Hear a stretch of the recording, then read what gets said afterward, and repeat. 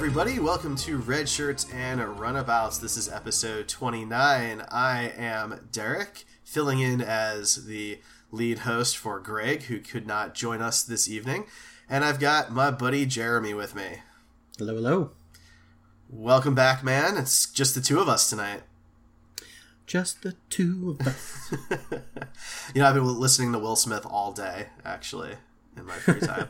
It's true. Anyway, so we don't really have any news, so we're just going to dive right into the main topics, which are discussions on the two original series episodes from season 1, Mud's Women and Balance of Terror. And if you're wondering why those two episodes, because you're just tuning in, we have decided to try a interesting format where we will review the top 4 rated and the bottom 4 rated episodes from the same season of Star Trek, the original series, and pair up one good with one bad. And the ratings are based off of IMDb. So is this the top, like the number 2 episode and then the number 2 from the bottom episode? Is that how this works? Correct. Yes. Okay. Yes. So we have Mud's Women, which is actually the 3rd episode of the series to air. And then we have Balance of Terror, which is later, episode 8. So yeah, I guess we'll start with Mud's Women, because we're going to do the bad episode first and then the good episode. The first, I would like to share my very strange experience with Balance of Terror. Not going into the plot of the episode, but just how I watched it. Please. In that I watched, and I was into it, but I was so drained from watching Mud's Women that I was like on the edge of consciousness. And at the about 50% mark, I totally passed out. But it was on Netflix and auto-playing to the next episode. So I, from looking back at what I saw, I woke up about an hour later. It was still playing, and I thought I was only out for a second, so I just kept watching. But it was the next episode, and then I was just like having such a hard time following what was happening. I fell asleep again and then woke back up, and it was another episode, but I was now so groggy at this point that I was just like, okay, I got to get to the end of this episode, and just nothing made sense, and I had no idea what was happening. And I think the second episode I watched was Shore Leave, and I forgot what the third one was. But then I looked at the time, and it was like 4 hours after I had started watching Star Trek, and I was like, God damn it, and I just like got frustrated and went to bed and finished it this morning. Wow, man, that is an ordeal. Yeah, it was a really confusing. I was like, this is so complicated. I have this like new characters have shown up, and I don't know where anyone is. But no, it's just those 2 ships in that episode. There's no new planets, no new characters. So I guess you're lucky that you didn't end up waking up in the middle of an episode where Mark Leonard was playing Sarek, and you had him playing just 2 completely different roles. That would have been fun.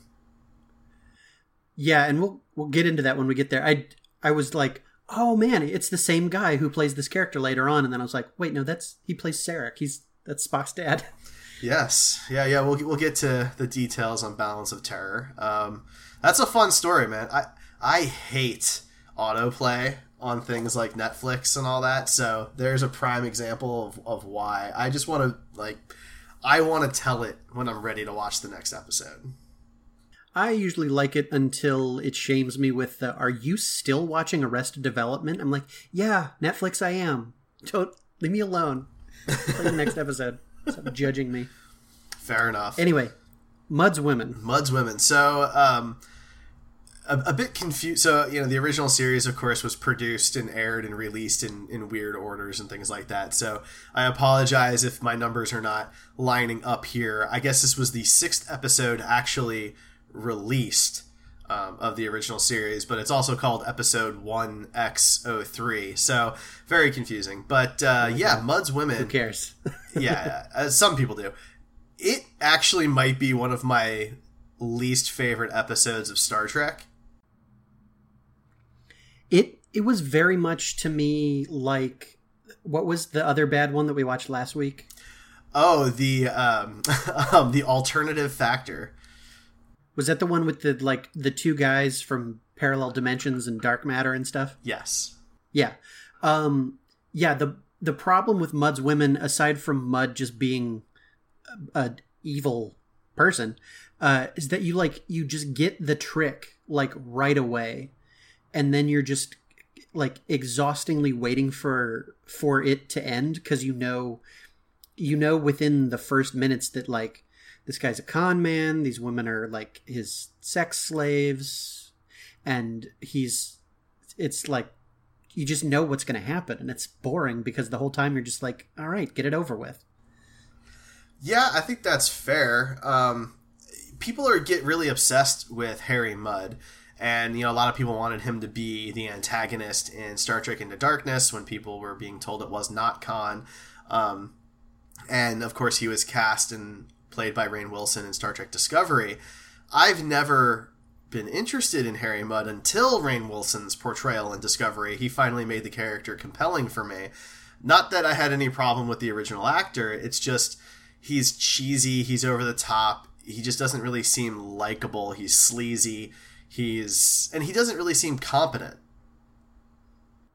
Yeah, like he's not charming enough to root for, and he's not a lovable rogue. He's more just kind of a dirtbag who the show clearly wants you to believe is a lovable rogue. Because like there's that one Next Generation episode where there's the guy that shows up that's some like freewheeling merchant, and he's got a very like Robin Hood vibe, and it's like a very interesting character, and the crimes that he commits that he's trying to keep under wraps are minimal enough that it's like, oh, you scamp, I kind of root for you still. But Harry Mudd's a human trafficker that gets women addicted to drugs, and it's like, Jesus Christ, this guy's a scum of the earth, or whatever. Yeah, more or less.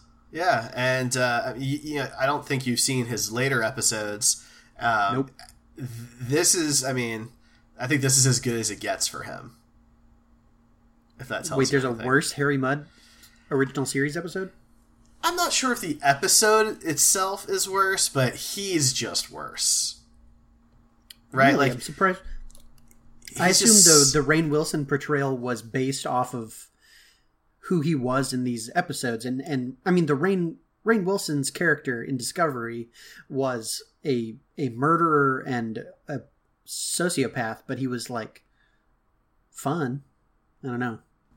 That's the thing. So, I don't know Rainn Wilson's process. I can't speak to that, but if he got inspiration from the original Harry Mudd, it couldn't have been very much, because Rainn Wilson's version of the character is drastically different. And like I said, the first time I've really cared for the character at all. The Harry Mudd in the original series, maybe it's because it's the 60s, is just too campy for me. He's too over the top. He's too just not believable that he could pull this stuff off. Yeah. Versus in Discovery, where you've got, he's doing time travel and he's killing people and he's sarcastic about it, and starts going a little crazy at times. I mean, he had that cool helmet. The Andorian helmet, yeah, that was cool. Yeah. But when he's in the Klingon prison ship, he'll do anything it takes to survive. He's ruthless, but he's very intelligent. Whereas the one in the original series, especially here in Mudd's Women, is, yeah, he's more like an infomercial salesman. No offense to anybody out there who is an infomercial salesman, but it doesn't come off as like a great villain. It just comes off as like he's a salesman. Yeah. Right? He's selling a product, which in this case are the women, right? And there's a little bit of trickery about it because they take these pills that make them seem more attractive than they really are, quote unquote. And that's the whole thing. That's the con. It's not like it's, Ocean's 11 out here or something like that. Well, and they're supposed to be perfectly beautiful women, and they're good looking and everything, but they portray them almost like the Orion women with like the pheromone powers or something. Like in the fiction of this episode, they're just supposed to be very sexy. But whenever Bones is looking at him, they like put Vaseline on the camera and like play twinkly noises like he's being hypnotized. It's like, well, they're not it's like, calm down.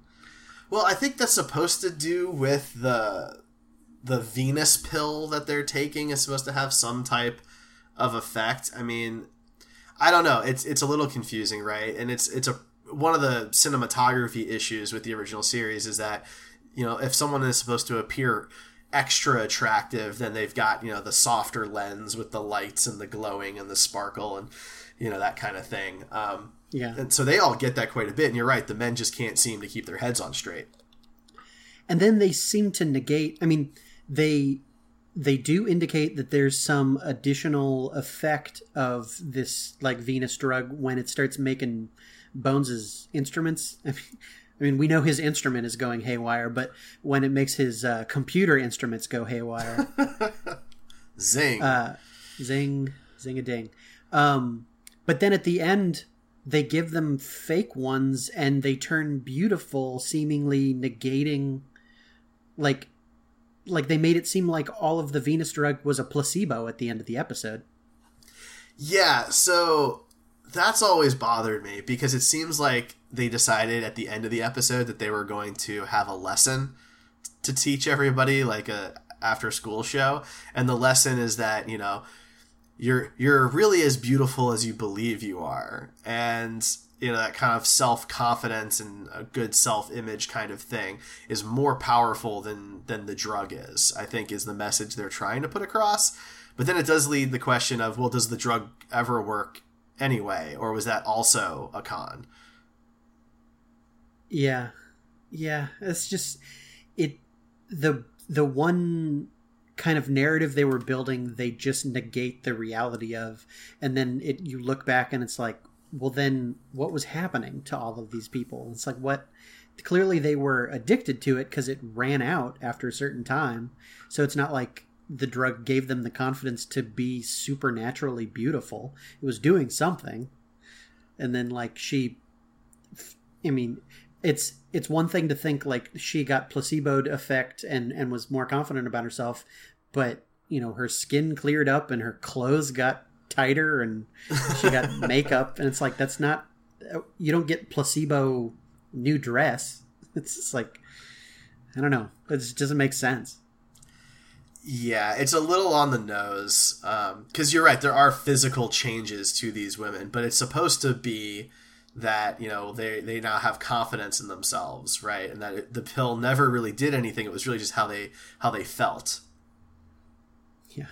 It is funny, though, like, looking back on 60s beauty standards, that it's like, these are okay looking women, but it's not like I would look at any of these three women and go like, wow, this is the most beautiful woman I've ever seen. It's like, oh, she looks like a 7. It's like, and not to be rude or anything, but it's just like, I don't know. There's something interesting because they just look like a younger version of somebody's mom. I think it's just with like the hair and the general aesthetic of the time. It's just like, it's so strange to see how that whole thing has changed. But it's same with all of the male characters on the show. It's like nobody would ever buy any of these guys as male leads on a TV show anymore, because they just all look like, someone's uncle. It's like everyone on 60s TV looked like someone's aunt or uncle from the 90s. Well, don't forget, these women were also, supposed to be meeting these minors who haven't seen a woman in a couple of years, right? And so at that point, I think, they just want to have somebody. Yeah. And, that helps a little bit.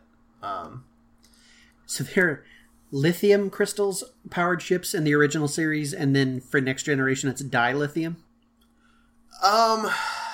So, okay. Dilithium is used on the original Enterprise later, especially in the movies. That's a thing. It's a little unclear when the switch happens. But yeah, I think part of the idea is that the dilithium crystals, they have these chambers that allow it to regenerate itself, and I think the lithium crystals were more limited or something like that. I can't quite remember the details, but it may have been as simple as they just started using a different name. Yeah, it was interesting this episode that the stakes were just like, the ship's running out of batteries, we have to do something about it. It's like, that just feels like such a it's in all other Trek instances, you never have this kind of like, we're running out of batteries and we're dead in the water if we don't get some new batteries. It's like, oh, It seems like such a, I don't know, mundane. It's like the Enterprise ran out of gas. Let's hit a gas station.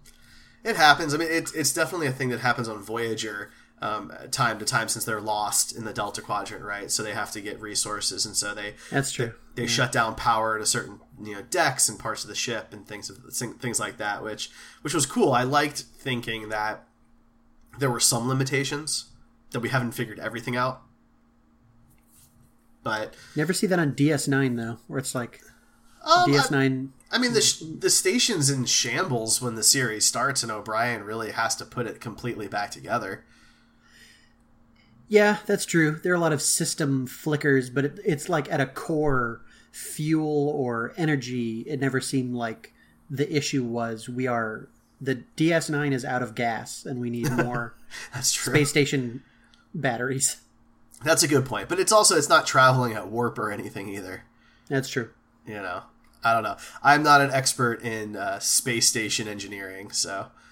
But yeah, it's kind of a lackluster episode though. Mud's Women. It's a very basic story, like we've said. There's not a whole lot else that goes into it. At the end of the day, the women are happy, the men are happy, and Mud still kind of gets the short end of the stick, which is a little weird because if everybody ends up happy and everyone's doing what they want to do, then when it's all said and done, what did he do? Did he do anything wrong or did he not do anything wrong? Like, it was always unclear to me if he was like really selling these women or if it was more of a mutual relationship where they were looking for men and he was, the middleman. Oof. I mean, that seems pretty generous. I mean, at the end of the day, he forced Kirk into a position where he was sex trafficking for lithium crystals. I mean, he got the crystals and the miners got a woman, and that was very transactional, and they all seem to be kind of like okay with it. I don't know. That's the problem, right? Because everybody seems okay with it at the end. It feels weird because it takes away at least some of the negative connotation of what the episode starts out as. Because at the beginning, you're supposed to feel like, well, Mud's just trying to sell these women to strangers on a planet. Like, that's really messed up. And all that matters is their physical appearance. And so that's really shallow. And at the end of the episode, you find, the message is, well, the beauty is really the confidence from within. And the women and the men are happy because they get to have a companion now. And, so like there's a happy ending. So it's a very confusing feeling. Yeah, I guess. I mean, we see the two a little more, I don't know, the little more down to clown women just like start rubbing all over those miners. And then the one who's questions, the more like skeptical one, when she actually is addressed with the realities of living on this planet, that like she's trapped in this bunker for most of the time, and as soon as you step outside, you're as good as dead, and all this stuff. And it's like we never really resolve that concern for her. Like she regains the confidence in herself, which, gold star, that's nice and everything, but she's still trapped on a planet with these garbage guys that are fighting over women, and it's not like he fell in love with her. She's a piece of property that fell in his lap and he traded crystals for her. So it's like they're okay with it for now, but like tomorrow she still has to deal with this reality that she's marooned on a planet with someone who sees her as a sex object. It's just like gross. Basically, yeah. I mean, the men, I think, want a little more than that. They're looking for someone to take care of them and be a companion as well. But it is a very shallow relationship. It's definitely very old way of thinking, right? I mean, it's old way of thinking, but also he got mad when she started to cook for him. That was a weird twist. Oh, yeah. Yeah, that was weird. It's like, hey, I only cook for me. And it's like, well, what's happening? Yeah, that was strange. Like, are you being chivalrous or are you being guarded? I mean, the point they were trying to push with that moment was just like he's not used to having someone else, and she's expecting this very specific lifestyle that she's clearly not going to get. Mm-hmm. Mm-hmm. I don't know. There was just like everything was muddy. Yeah. Well, so some interesting factual information about the episode. So Harry Mudd only shows up in 3 episodes, 2 in the original series and 1 in the animated series. So even though he's widely considered to be like the recurring character of the original series, as far as like antagonists are concerned, he was really only on 2 legitimate episodes and 1 animated episode. So, something to kind of keep in mind from that standpoint. This episode, though, like it, hate it, love it, whatever, actually is an old episode. The script for this episode was pitched both times the show was up for a pilot. And they went with The Cage, of course, as the original pilot, and then Where No Man Has Gone Before. But this was around for both of those goes. And can you imagine if that had been the episode made for one of the pilots? I can barely imagine the episode was made as an episode. So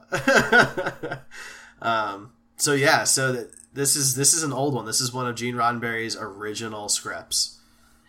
Yeah, and you can kind of tell that there's one trick to it. The whole narrative, it's just like Mudd's got a secret, and then the whole episode is just finding out what the secret is, and it just like takes forever. It's very boring. Yeah, it's a little lackluster. Certainly not one of the more exciting episodes. But I mean that's all I have for this one. It's boring. Yeah. It's Mudd, so it's somewhat iconic because Mudd has become kind of a pop culture aspect of the show for whatever reason. But I'll take Rainn Wilson's interpretation any day. Yeah.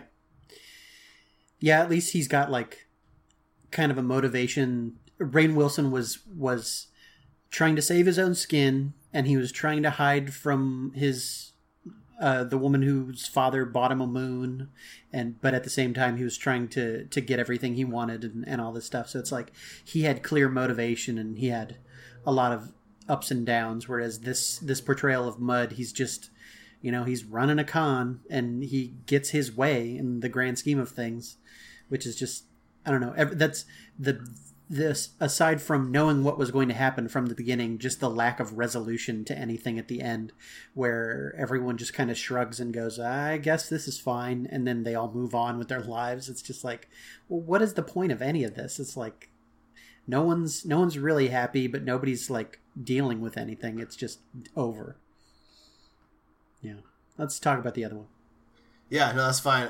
As a small note, though, since I know that you're new to the original series, so Harry Mudd's wife, the woman from the Discovery episode whose father, bought the moon and all that, she does return in Harry Mudd's second episode, I, Mudd, in season 2 of the original series, and so the Discovery episode really had some nice moments to tie into that. Mm. But the Discovery took place before that, so that was kind of a prequel. Right, cool. Exactly. Yep. It'll be interesting to see. Stella. Because I'm actually watching them in chronological order. Yeah, it's a little different in your case. But all right, so next, The Balance of Terror. So the 14th episode released out of all 744. The Memory Alpha tagline for this one really just summarizes it very well. The Enterprise battles a Romulan ship suspected of destroying outposts near the neutral zone. And that's the episode. Yeah, this episode kind of blew my mind. Okay. Because I had never thought about Romulan cloaking technology in the context of submarines, which was clearly the parallel they were drawing with this episode. This was totally a normal ship battling a submarine, and to see it contextualized that way, like I just never thought about it that way. Whereas this is such like a perfect like Hunt for Red October type story. And it's like they're firing their torpedoes and using them like depth charges, and when they go into cloak, they're much more vulnerable than we see them later with cloaking technology. And that, like, we know you always have to have your shields down to go into cloak, but in this, it seems like when they were cloaked, they were just they could only move. They couldn't fire or aim or anything. Yeah, it really set the tone for what ended up, being in the movies, The Undiscovered Country with the Klingons and things like that. I mean, this episode laid the groundwork for what cloaking technology really was going to be in the Star Trek universe. You had to have your shields down while you were cloaked. You could not fire while cloaked. That was the unique thing about Kang's ship in The Undiscovered Country, is a bird of prey that could fire while cloaked. They weren't supposed to be able to do that.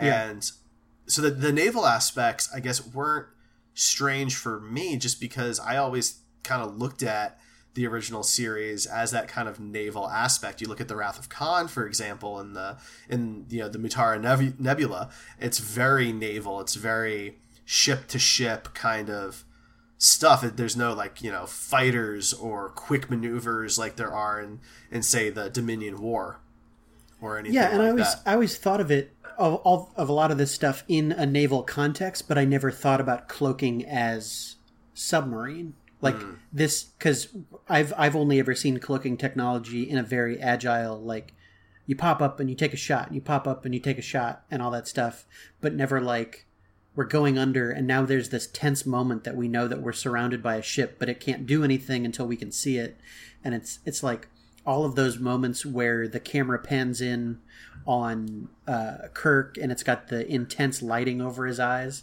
They did that so many times, and it's like it's a little bit corny, but it's also like kind of badass, where it's just the one strip of light over Kirk's eyes. Yeah.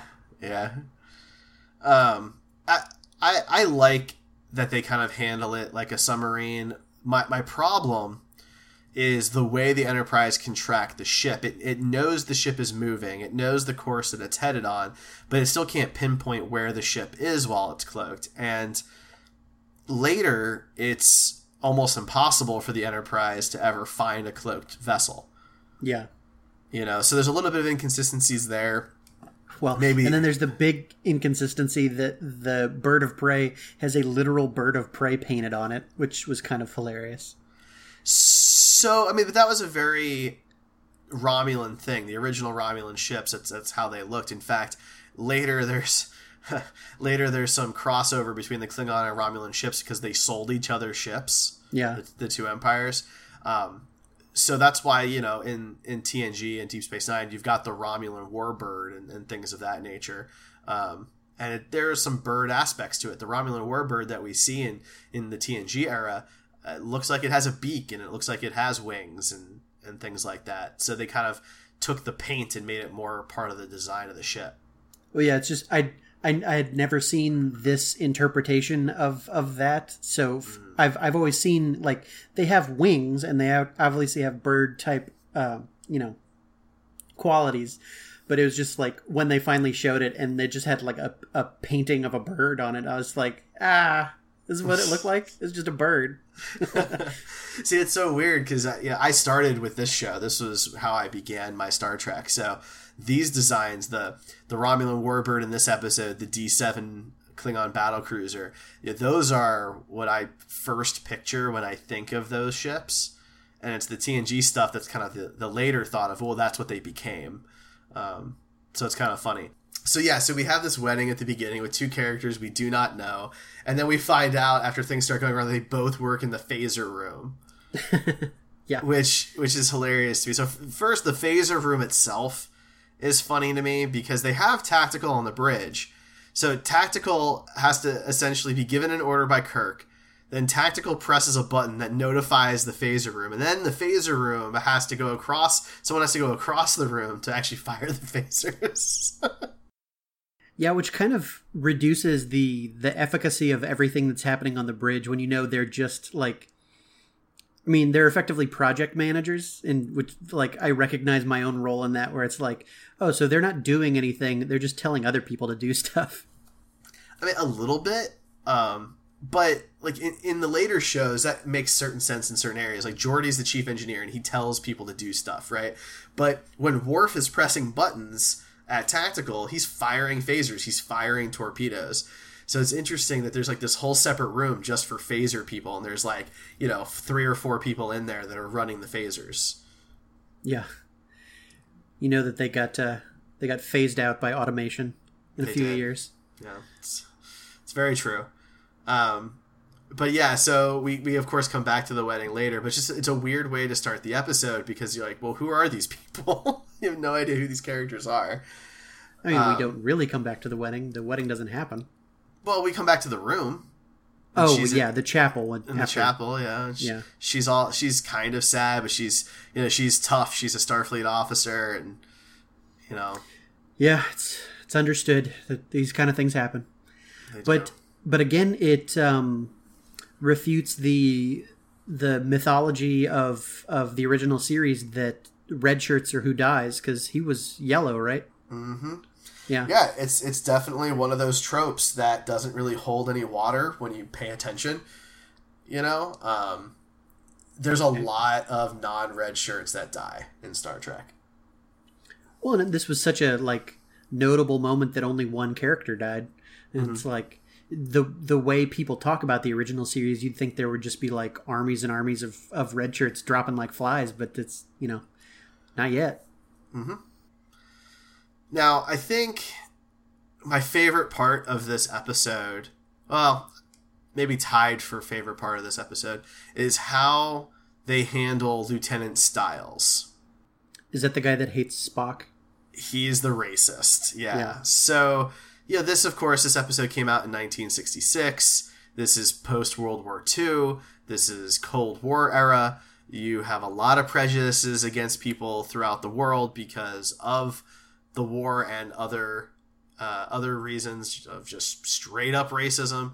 And so again, Star Trek tackling a social issue, but putting it behind the veil of an alien.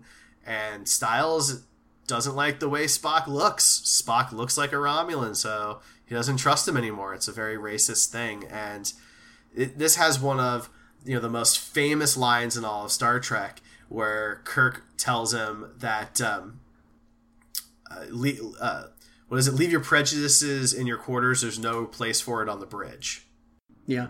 I believe is how he says it. And that line is very important to me because it shows that that's not how he wants to run his ship. That's not who he is. He's going to take an individual and he's going to act on the individual. But as far as he's concerned, if you cannot follow orders and do your duty free of that type of prejudice, then get out. Well, it's also the very core underlying Roddenberry ethos of the show itself of there's a black woman on the bridge and there's an Asian man on the bridge, and no one's ever going to draw attention to any of it because that's just how the future is when everyone's cool. And it's this guy's noteworthy because he's uncool, and it's all right, cool. Let's make that the bad guy. But at the same time, it's got to be really unrewarding to be an unrepentant racist against a race that doesn't care. It's got to just be Spock, you suck. And he's like, I don't care. I don't care what you have to say. I am Spock. And it's shit. Now, it is interesting that they even throw the lines in there to basically tie the Romulans to the Vulcans, which is used much later in Star Trek throughout the other shows, Unification in TNG and things of that matter, where we start to learn that the Vulcans were a very different people originally, and some of them did not want to embrace logic and lock away their emotions, and that's how we ended up with two very different species. And this is where it all began. It began in Balance of Terror right here. Yeah, there should have been a moment where they see the commander of the Romulan ship on the view screen, and Spock just goes, "That looks exactly like my father." Well, they didn't know that yet. Yeah. So, Our species are so much alike. My father is also Romulan. But it is interesting, certain episodes early on become cornerstones for massive parts of the Star Trek mythology that get fleshed out. And this episode not only introduces the Romulan Empire for the first time, it introduces the Cloak for the first time. It confirms the Romulan and Vulcan blood connection and their heritage for the first time, and shows what the neutral zone is, and shows this Cold War aspect of there was a war 100 years ago and a lot of people died, and we haven't spoken to each other since. We haven't seen each other since. You know, how do we handle that? Every move you make could lead to a war. And 100 years later, the Romulans and the Federation are still not that great with each other. Well, yeah, and everything is that, like, that chess game of the back and forth of all of this stuff, and the tension and the quiet moments when they're waiting for them to surface, and, like, you really see all of the thinking on the enemy ship. And I feel like this, I mean, I've been watching these in sequence, so I don't know how often this happens, but you not only see the enemy captain, but you hear his logic and his reasoning, and you kind of get that the narration of both the hero and the villain being treated as protagonists in their own stories, which is really good storytelling just for anything. But like, you see that context and everything for the Romulans, where they're like, it's like there is a sense to why we're doing what we're doing, and in our minds this is like what we have to do to survive. But then it all ends up on that note of, like, I wish we could have met under different circumstances. There's so much honor being exchanged back and forth, and it's like when Kirk makes a good move, like when captains of enterprises make good moves against Klingons and stuff, you usually see the Klingons go, these idiots, or like, these animals. But here you see the enemy captain go, like, this Kirk is a genius. He can read minds. He's just like being so complimentary to Kirk as he's fighting him. Yeah, I mean, this is a unique thing. The Romulans were shown to be very sophisticated, very even level-headed compared to the Klingons, of course. And in this particular instance, we're shown a commander who is supposed to be sympathetic, who's supposed to be flawed, and while he's an antagonist, he's not necessarily evil per se. And you can tell that the weight of his command is on his shoulders, much in the way it's weighed on Kirk and even Pike in the pilot. We know that he doesn't really want to do this anymore. He wants to go home. It's said multiple times he just wants to go home. And to know that he was beat by somebody who is worthy, a captain who's intelligent, who's experienced, who's creative, almost gave him an honorable death. In a way. Yeah, and that's a big thing. I mean, this episode felt very familiar to me, because I feel like, in addition to the Romulans as a species and the cloak and all the stuff that they kind of planted the seeds of as to what would grow into future Trek lore, there's also just the strong concepts of honor and of duty and of kind of the Cold War.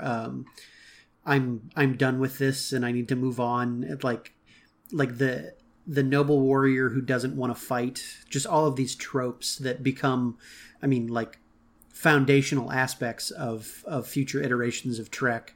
It just seemed like to have it thought out in this place. But I mean, of course, that's all based on, like, war movies like this. Like I said earlier with the, like, Hunt for Red October and that stuff, it's like this is based on other tropes just recontextualized into sci-fi. But yeah, to see it in place and working so well so early in the any kind of Trek at all was fascinating for me. No, it's a really good point. And I think for me, it has to do with all the seeds that this episode really lays. I mean, it doesn't just mention Romulus. It also mentions Remus. It mentions both. And that follows all the way through till Star Trek Nemesis, which could be argued to be, the end of the old way of Star Trek, kind of signaling the end of that. It was almost full circle. This episode... Oh, that's a bummer. That's true, isn't it? Nemesis is the last thing of that timeline. I mean, more or less, there's some wiggle room there, of course, if you want to really dig into it. But Nemesis, I mean, the tagline for Nemesis was, "A generation's final journey begins." They knew that it was the end, and it comes full circle. It's Praetor Shinzon, which Praetor was the term used in Balance of Terror, and it's Romulus and Remus, and we get to see the Remans finally, and there's ships that are cloaked and all of that. It's the Romulans that we see in Star Trek Nemesis are not that far removed from the ones that we see here in Balance of Terror. True. And we also get young Tom Hardy. We do get young Tom Hardy, yeah. But it goes to show that when Star Trek had strong episodes early on, people took note of that and looked back on them later and expanded on them. So Balance of Terror being one of the higher rated episodes, the second highest rated episode of season 1 of the original series, a lot of it was leveraged later on for more storytelling for Romulans. Yeah. And I mean, it's, even though it was kind of like the silly helmets and the ship with a bird painted on it and all this kind of goofy stuff relative to the more serious iterations in Next Generation, it's still like, it's all there. It's like, it didn't feel foreign to me. It felt like ancestral, which it is. Yeah. I think that's a great way to look at it. And even the uniforms had some of the same pattern or similar pattern designs that you would see in the later Romulan uniforms, which Romulans have always had a very distinct look that separates them from the other major species and civilizations that we see in Star Trek. And you can tell that there's a connection here.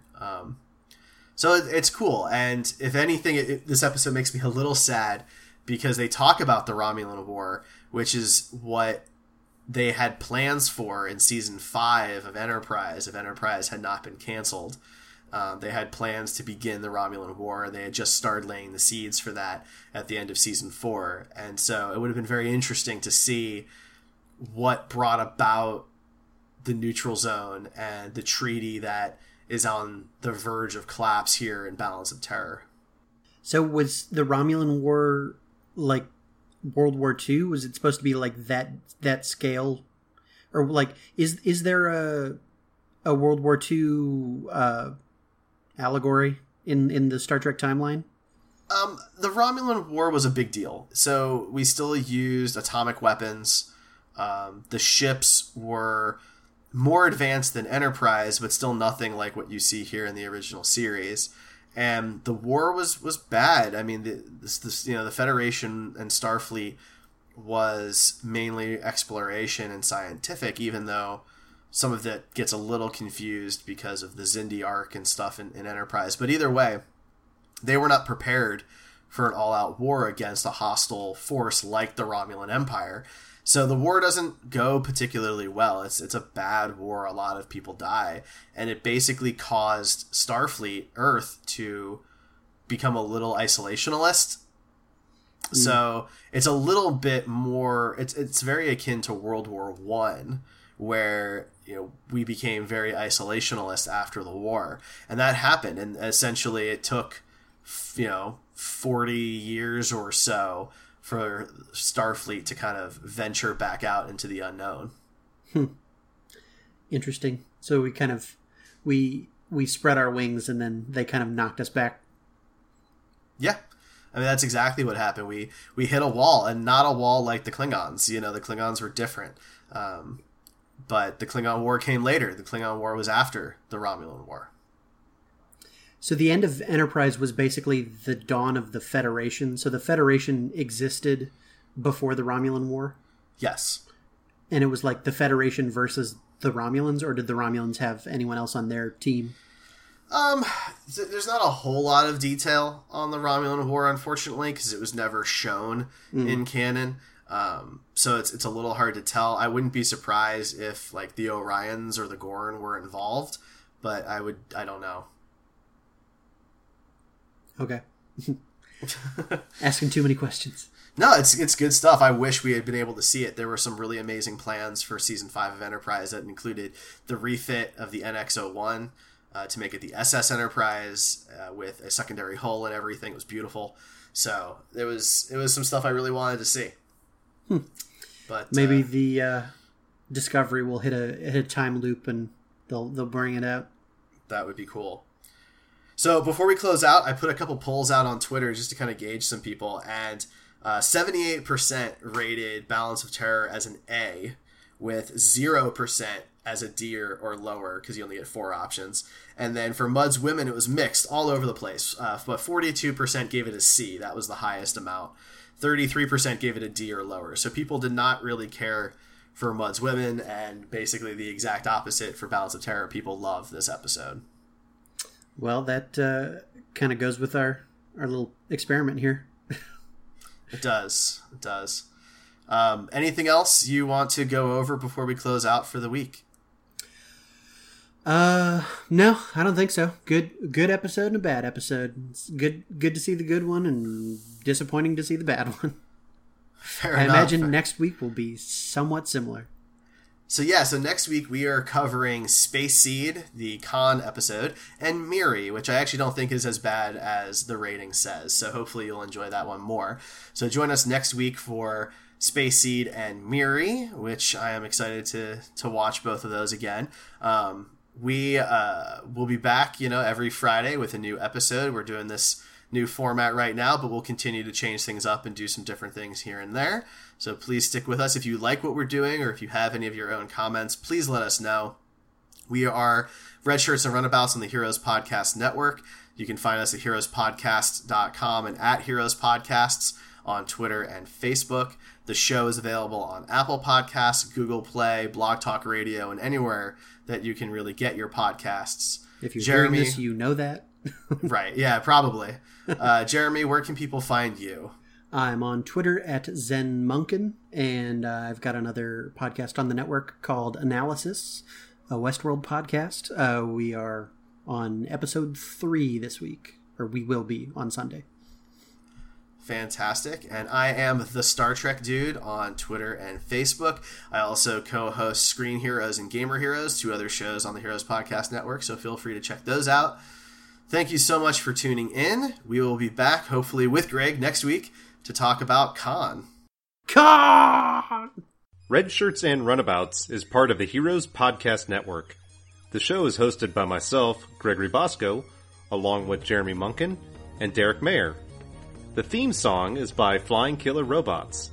You can find us, as well as other Heroes Podcast Network shows, at heroespodcast.com, as well as on iTunes, Blog Talk Radio, Google Play, and anywhere you can use an RSS feed. Follow us on social media at Heroes Podcast on Twitter, Facebook, Instagram, and Twitch. And you can also email us at contact@heroespodcast.com. Engage.